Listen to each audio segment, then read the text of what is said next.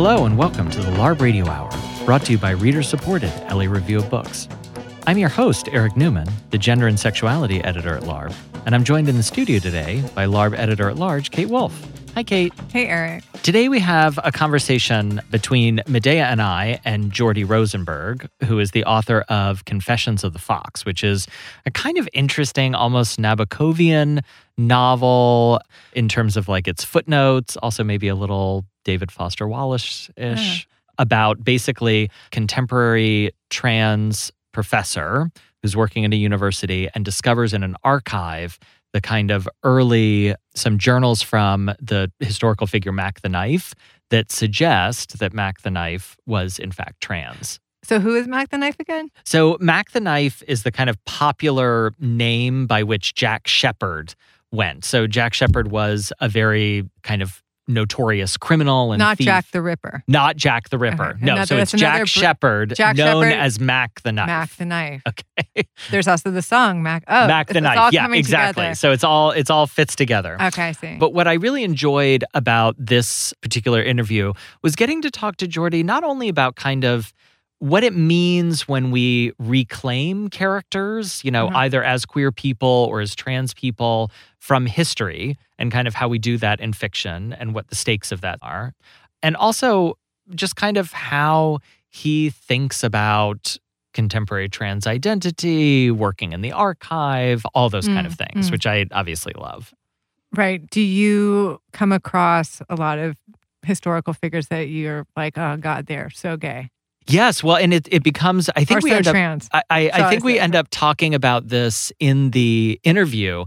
But yes, this is a thing, and it is also kind of intellectual and historical problem because we're talking about people, especially if you move earlier than the 20th century, who would not have understood those labels the way that we use them. So they would never understood themselves, for example, as transgender, or certainly as gay or as lesbian, right? So in some ways, because all of those kind of identities, they exist, the experiences exist, right. But the identities and the labels that we apply to them and what we expect of that identity is very much a kind of late 19th and early 20th century phenomenon. Starts in Germany, where yes, with Magnus Hirschfeld Yeah. and the sexological research. Yes, Germany, kind of England also. And Freud is another one that's very much starting to try to figure out what sexual identity might be. Interesting. So anyways, listeners can look forward to hearing all of this egghead conversation when we cut to the interview with Jordy. And the next voice that you'll hear will include LARB managing editor Medaya Ocher, myself, and our guest Jordy Rosenberg.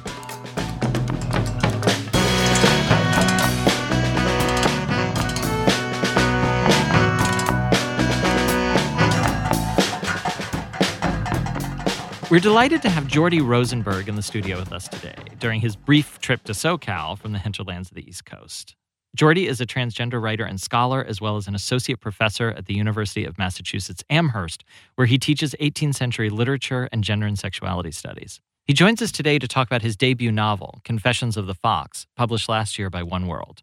The novel takes up the story of Jack Sheppard, the notorious 18th century British thief and escape artist known popularly as Mac the Knife, but with a twist. Jack is a transgender man, and much of the story centers around his wild exploits and his journey to find the love, acceptance, and finally, the body that he deserves.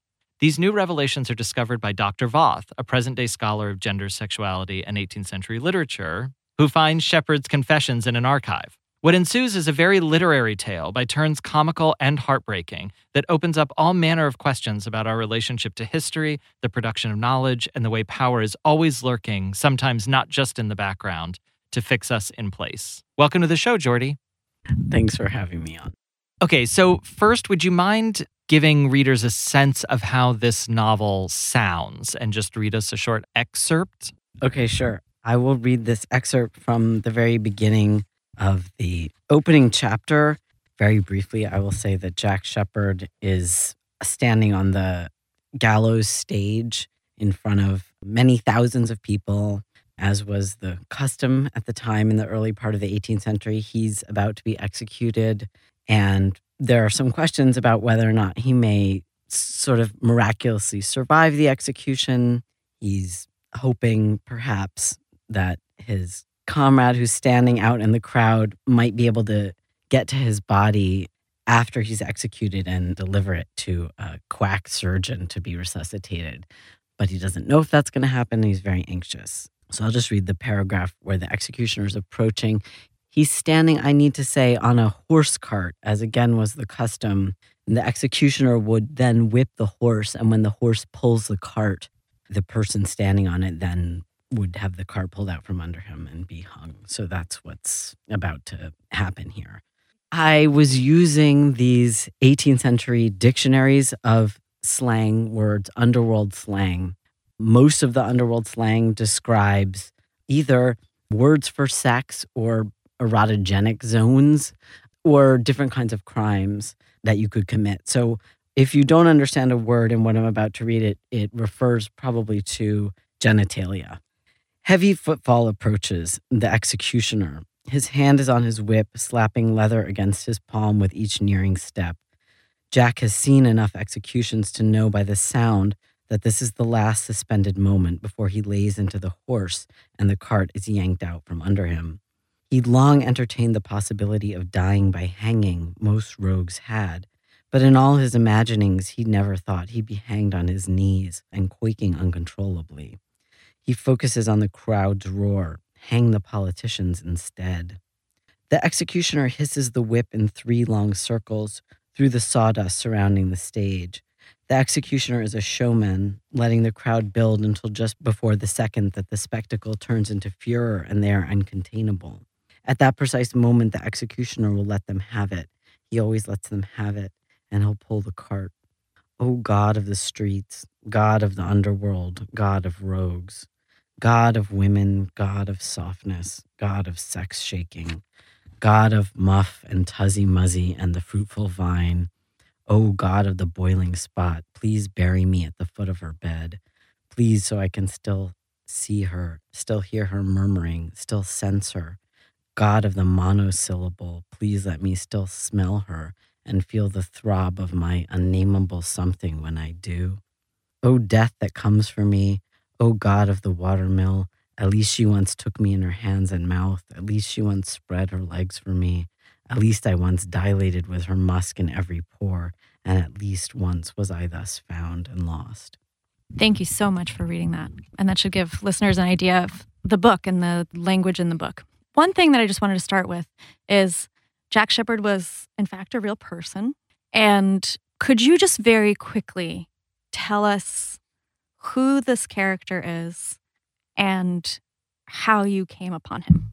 Okay, yeah. So Jack Sheppard was a real person. He was the 18th century Britain's most famous prison break artist. It was said that at the time, more people knew his name than knew the name of the Queen. He was an extremely popular folk hero. He had broken out of prisons, including Newgate Prison, London's kind of most notorious prison at the time, 4 times, and they were these spectacular escapes that were often sometimes depicted visually in sort of like early versions of like comics or graphic novels. He had a partner in crime about whom we know much less, who was given the name or took the name Edgeworth Bess. She is given a different name in my book, but in any case, he broke Bess out of prison very spectacularly. And in the early 18th century, minor property crime, which is all the crime he was doing, stealing like handkerchiefs and stuff, carried capital punishment. So he ultimately was arrested for a minor, I think the last arrest might have been for like holding up a stagecoach, but I can't recall quite, and condemned to death. And there was a lot of speculation even after he was executed that maybe he hadn't died, maybe he'd managed to escape, maybe he was supernatural. There were a lot of letters to the editor, essentially, at the time, people claiming they had seen him. There were early versions of crime blotters in which women, if they were caught with allegedly stolen material on their person, they would say, like, Jack Sheppard gave it to me. There was this idea that he really got around and was kind of this legendarily sexy figure. Sometimes there were letters written as if they were by him from the afterlife. So he was this really popular figure that then John Gay created the Beggar's Opera, which became a kind of an opera based on his life. and his legendary competition with London's most famous thief catcher, Jonathan Wild. Wild was trying to capture him. Sheppard was trying to evade him. Gay's Beggar's Opera became the most attended opera in London at that time. And then Brecht's Threepenny Opera in 1924 was also based on the life of Sheppard. So there's a couple of different things that I want to ask you about in terms of a queer or a trans relationship to history, in terms of representation.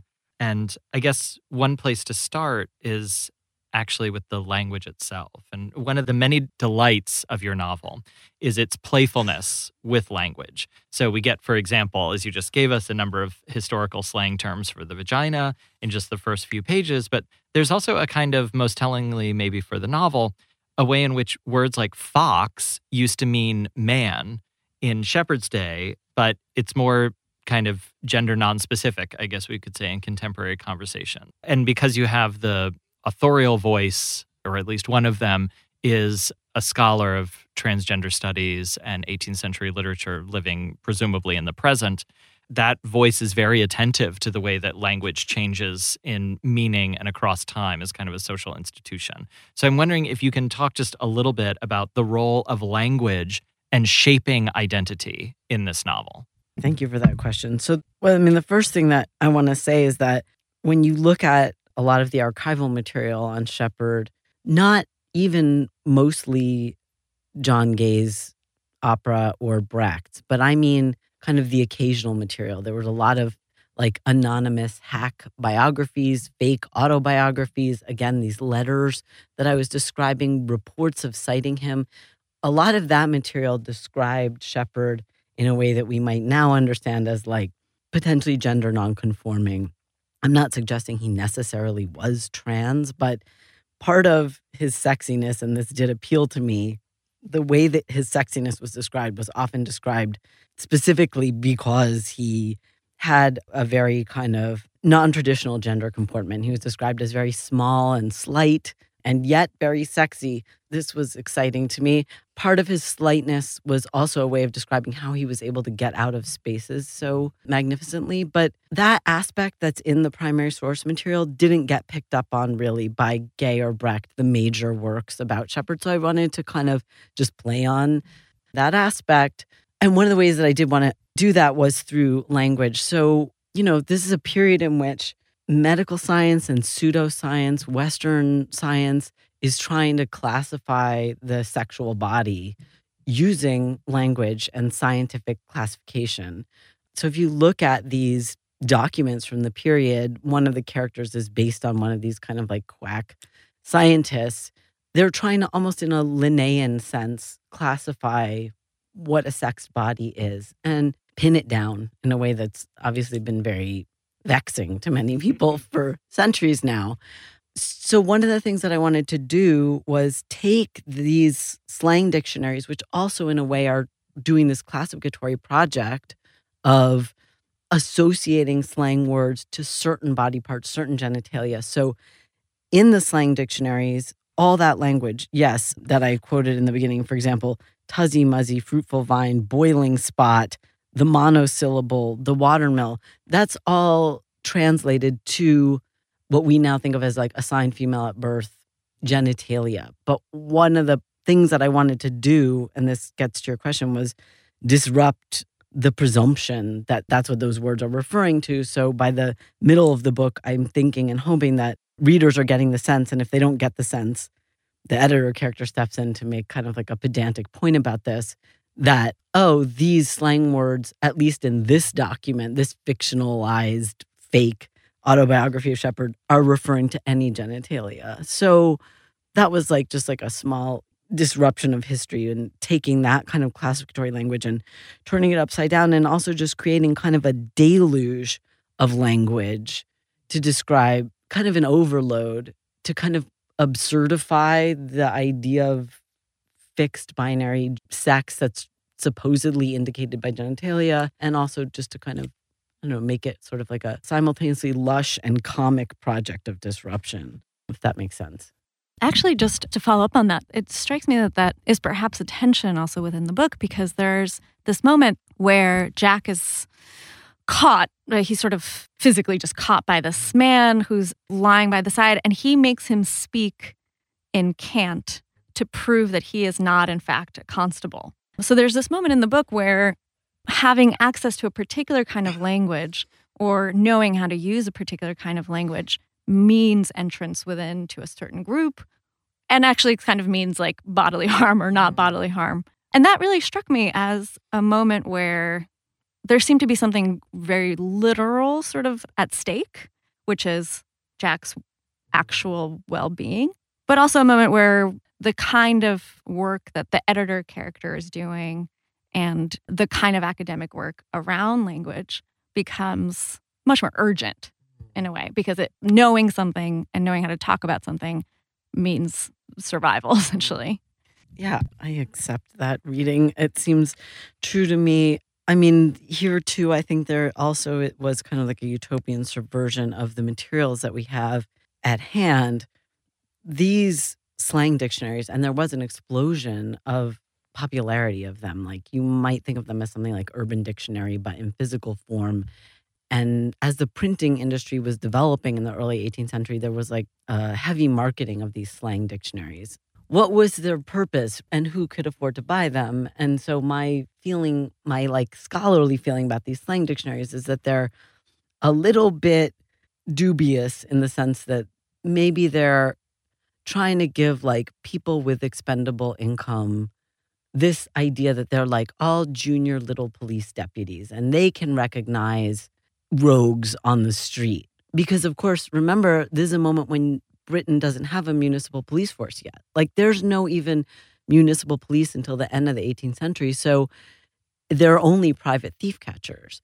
So it's totally possible that like ordinary bourgeois people want to feel like little mini detectives. So on that level, I think those slang dictionaries need to be subverted too. And what I wanted to do with them was use them in their most utopian version, the way that you're describing, just to kind of indicate a kind of like community in speak that maybe we're familiar with as just living in queer community. Like, maybe I thought of it a little bit like, I'm going to re-signify these to work as like a most utopian, leftist, anti-capitalist version of like hanky codes, if that makes sense. Did you ever find yourself sort of just using them on your own, like day to day and just regular, normal conversation? People ask that. The only thing that really stuck with me was fox. And then, sillily enough, not even a meaning that got into the text. You redescribed, Eric, how fox is used in the text, and I liked that.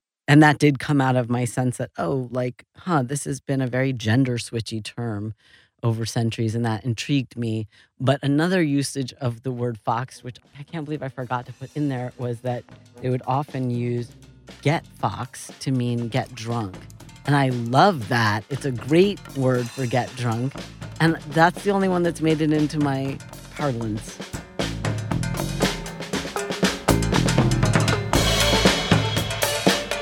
You are listening to the LARB Radio Hour, recorded at Emerson College in the heart of Hollywood.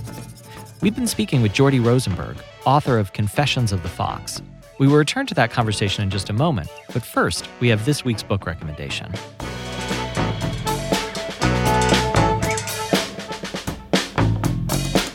We're talking to filmmaker Werner Herzog, who's in the studio today to recommend a book for us. The book he's going to recommend is The Peregrine by J.A. Baker. So, Werner, I had read somewhere that you had recommended for all filmmakers to read a book called The Peregrine.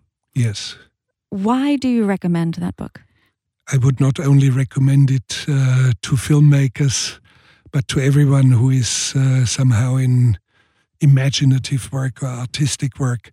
The Peregrine, it's a completely obscure book written in the late 60s by an unknown author, J.A. Baker, but it has incredible passion for the object of observation, and in this case, peregrine falcons. The kind of compassionate scrutiny of the world, of a limited scope of the world, and the caliber of prose. We have not seen prose since Joseph Conrad. For 100 years almost, we haven't seen prose of this caliber. And it's a wonderful, wonderful insight in how we as filmmakers should approach looking at the world and incorporating it into our prose or into our filmmaking. That was a book recommendation by Werner Herzog. The book again is The Peregrine by J.A. Baker.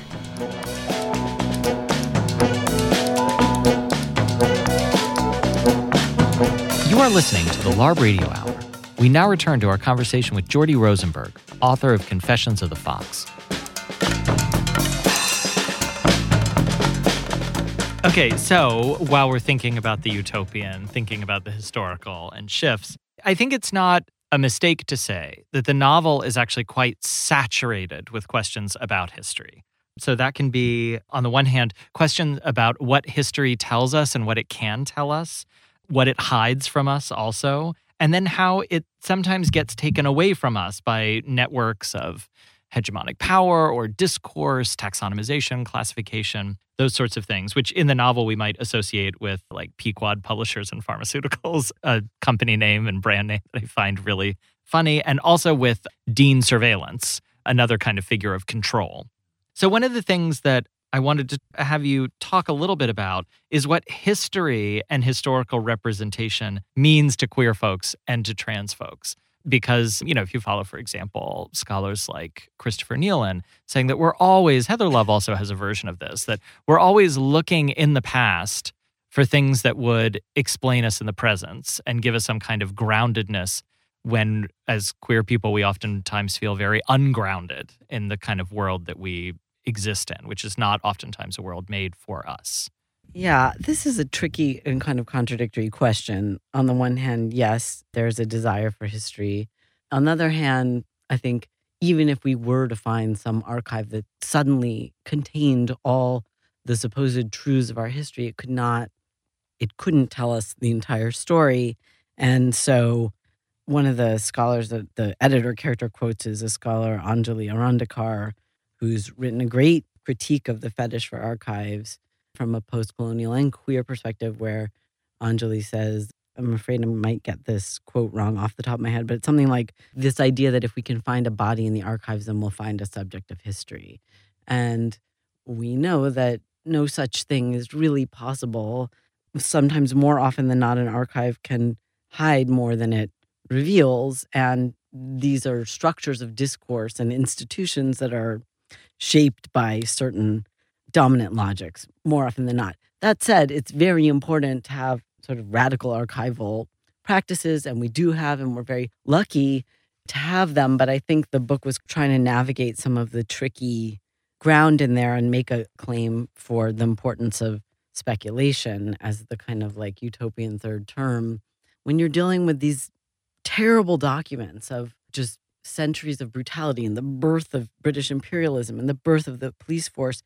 More often than not, you're just getting like a constant stream of like fake debates between all bourgeois speakers, you know?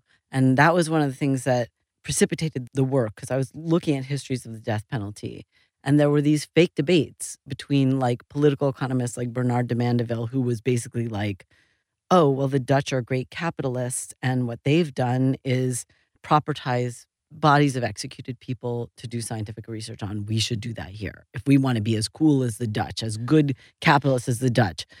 And then you get counter arguments that are just as horrible, but they look like a debate. So counter arguments would be, we shouldn't execute prisoners for property crimes. We should transport them to the colonies to serve as indentured labor, where they'll probably die anyway, but before they die, hopefully they can dispossess some indigenous people. So when you have like a historical relationship to those archives, it's very depressing. And I think at a certain point I was just, I could write that history from a scholarly perspective, but I was just driven to a kind of a utopian solution around injecting fictional and speculative aspects into that history, because so many of the documents that we have are just miserable. Yes, I totally agree with that. I love the way that you staged a series of kind of almost impossible transactions there, like what we desire and what like we run up against. I think that one of the places that you preserve a kind of wonderful openness is in this term. I believe Bess is the one that says it first, but Jack kind of takes it into himself, and that's something, right? And that, on the one hand, kind of explodes the post-Enlightenment rush to classification, right? For which something would be a horrible thing, right? That it's like, but I mean, everything is something, but we need it to be this thing. So I'm wondering if you can kind of talk about something as that which gives us access to a non-binary and therefore potentially, though, and I'm sure you feel the same way in the wake of Foucault and Butler, I'm always concerned and suspicious about what is liberation, but that kind of gives us access to the spectrum of gender and sexual identity, to say of no other identities, that many of us actually live, regardless of how we identify, right? So is something a kind of place where we can get to a kind of, if not an alterity, a kind of everythingness that is its own way of both marking our reality and also giving us a place to go for when things don't fit? So one of the things that I was thinking about, that's a great question, thank you. But the early 18th century is this moment of, again, like a transformation in thinking about dominant paradigms of what the body is in England. So one of the documents that I was looking at was by, as I said, one of these pseudoscientists who becomes the character Evans in here. And that's based on James Parsons, who was a real person who wrote this kind of like so-called medical textbook on hermaphroditism. And one of the things that he was arguing was around this, what he saw as a kind of a necessary secularization of the body. So in the past, he's saying we used to think of these people as gender monsters, what were called chimeras, just supernatural gender monsters. And he says, this is a paraphrase, but he essentially says, I don't believe gender monsters exist. I don't believe chimeras exist. I believe that these are people with medical abnormalities that can be so-called corrected. So you see, again, this is another moment where it's like a supposed debate, but both sides are very brutal in different ways. Again, his aim is to classify and then quote unquote correct. So I was kind of interested in, well, first of all, I was interested in having some revenge enacted upon that character in the course of the novel. And then the other thing was kind of getting at a kind of unclassifiable but erotically charged concept of non-binary embodiment, whether that's trans or whatever. At this period, these categories don't really fit in the 18th century. But a friend of mine had described the entire novel, and I didn't mind this description as, oh, this is essentially femme worship and apologizing. That's like the whole novel. And in a way, what I really liked is that what I was trying to get at was that, like, was a certain kind of relationship of transmasculinity or butchness to femmes and letting femmes name us, which is like a very delightful relationship. In the book, Bess names Jack's genitalia just something. And that's just like this like erotically charged kind of like, gift, I guess. And I mean, so just like very sentimentally, that was sort of what I was trying to get at. And I was trying to get around these other like dominant discourses that are like either you're a gender monster or you're diseased. And sometimes it's pleasurable to have like a woman say like, you are a gender monster, and I really like it. So that's just like a secret private thing. People like that. Some people like that. Sort of following up on that, well, I have a few questions, but first being, what drew you to the 18th century as your area of study?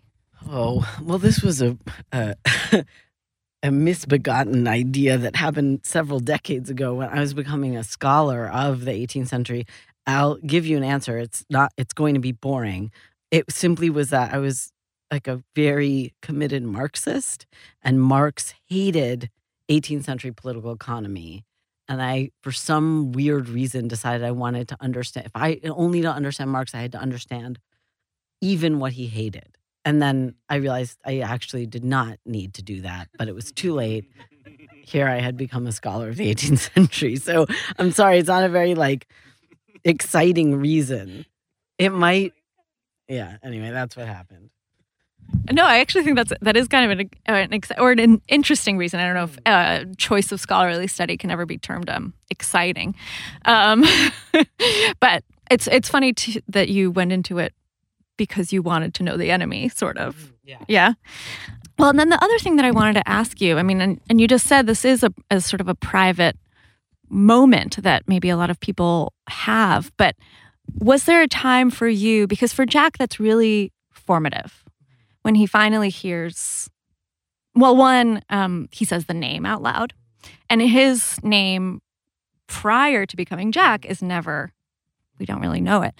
Was there a formative moment for you that was like that? I know, I'm not sure how to answer that. I guess I would just say, yes, I'm sure there were many such moments, but in the interest of the privacy of the persons who were involved in these moments, I won't comment further, but I will say, I mean, I think part of the interest here for me was that it's very important for trans people, obviously, to have a form of sex and gender self-determination. We are whatever we say we are. However, I was really trying to get at this sense in which this so-called self-determination is really kind of a relational experience. It's about being in community, being recognized by other people who love you or care for you. And so I really was not, despite certain mainstream pressures around publishing, not that interested in writing the trajectory to self-determined manhood story that sometimes it cuts out some of the more collective aspects of the actual political reality of what it means and what is necessary to survive, if that makes sense. And I'm wondering if we can back up a little bit, though I think that this does get into some questions about authenticity that I always find to be non-starters, but it seems like the rest of the world is very interested in that sort of thing. And so if we can talk about kind of the two figures. One is the Dean of Surveillance that I talked about earlier, and his kind of relationship and Dr. Voth's relationship to Pequod publishers and pharmaceuticals. So I'm wondering how these figures kind of reveal tensions around quote unquote authenticity that still seem to be an assault not only on the bodies and lived experiences of transgender people, but also an assault on kind of queer historical work, because there's so much presumption of kind of cis heterosexuality as the baseline universal experience. And in this way, I kept thinking as I was reading Confessions of the Fox about the controversy surrounding E.J. Levy's The Cape Doctor, which is you're familiar with this controversy, in which the author, who's writing historical fiction, genders as female an historical figure, Dr. James Miranda Barry, whom many understand to be transgender, avant la lettre, obviously. So can you talk about the ways in which authenticity maybe is still perhaps either a ruse or a false site of battle for a kind of queer and trans history? Well, there's many different questions, I think, contained in your question.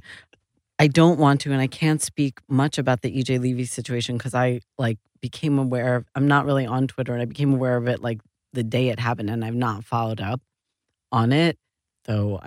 So I can't really speak authoritatively about it, but I do believe that people should be, acknowledged in the sex and gender that they say that they are. But in terms of my sense of transgender history, people who are participating in colonial military projects are not my dear trans ancestor to me. Okay, so I think something you're getting at with that question has to do with something I was kind of thinking through around mainstream publishing and certain pressures and demands for authenticity in terms of self-narration. That's this is just a very kind of pragmatic thing. It's much easier for them to know how to sell a memoir that poses itself as a kind of, self-bearing Bildung of authenticity. That's fine. But And the reason they know how to sell that is because they have comps for that, right? And they didn't have comps for trans fiction. And so one of the things that was like incredibly moving to me is that my relationship to my publishers was very different than Voss' relationship to Pequod publisher. I will say that Random House and the imprint One World in particular were incredible because my editors at One World never, ever asked what's true and what's not true. What they were interested in was supporting trans artists in writing fiction and being given the ability to speculate as artists, just like anybody else. But 75% of the people that my agent and I showed the book to said, if this was a memoir, we'd buy it. So I have to give credit to my agent too, who never said like, but can you just write a memoir? In other words, they just were like, if this person would just write a memoir, and knowing nothing about me, I'm a nobody. If they could just write a memoir, we'll buy it. And my agent never said like, could you just write a memoir? Never said that. And One World never said like what's true and what's not true. It was very important to them, and it was very important to me to be able to just write speculative fiction. But that's like a harder sell in the industry. So I think that does go to your question about authenticity, because there's just a very palpable thirst for marketing precisely that. And so, yeah, that's, the trans theorist Vivian Namaste said, I think it was in 2000, something like that autobiography was the only genre in which transsexuals were going to be allowed to speak. And I'm like not even against autobiography. I myself am working on sort of like a memoir with a very fictional conceit right now, but nobody wants to feel like that's the only thing they're allowed to say, right? Yeah. Picking up on what we had talked about a little bit very briefly, is one of the things that your book really makes clear, I think, is the presence of colonialism within England itself, right? That you don't have to go anywhere to see a colonialist narrative take shape, because one of the main characters, Bess Khan, is what is called over and over in the book a Lascar. Is that how one might pronounce that term? And so I wanted to ask you about one. I think in a lot of the narratives of 18th century England, we don't really see that unless you really dive in. You know, even in Jane Austen or something, it's present. It's there. You might just have to go look for it. But how did you go about making that reality and making that history a part of the fiction that you were writing?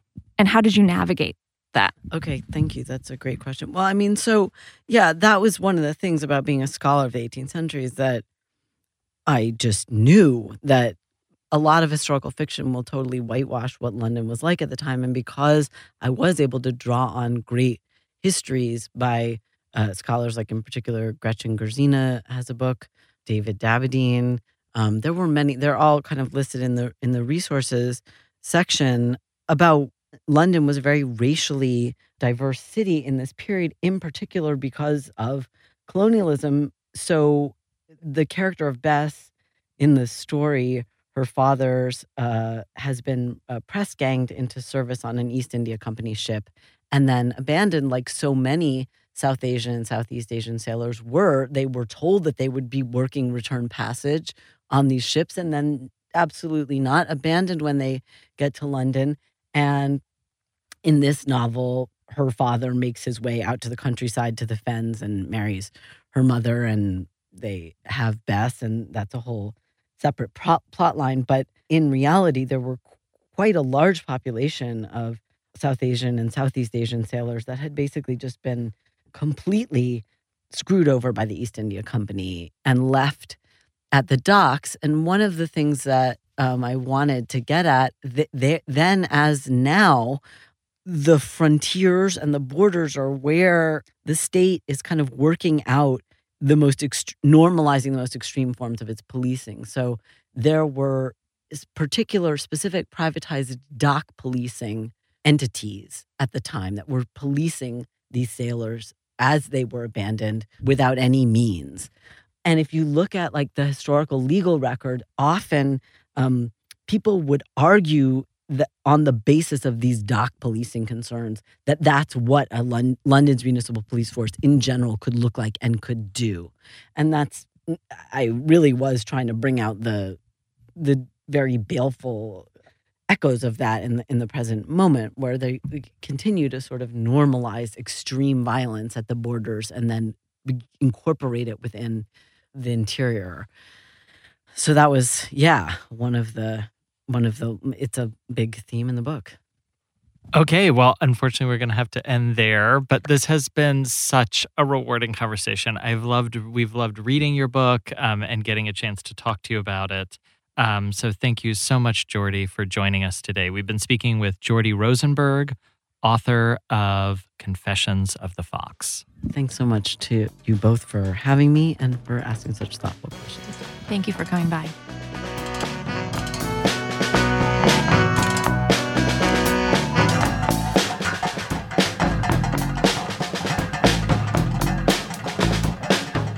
You've been listening to the LARB Radio Hour. Subscribe to our podcast in iTunes, SoundCloud, and Stitcher. If you like the show, leave us a comment and tell us what you think. The LARB Radio Hour's executive producers are Eric Newman, Medaya Ocher, and Kate Wolf. Our engineer is William Broughton.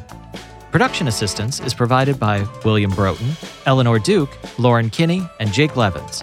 Our theme song is by composer Imogen Teasley.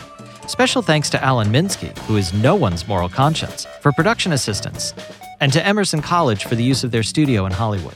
Tom Lutz is the publisher and editor-in-chief of the Los Angeles Review of Books.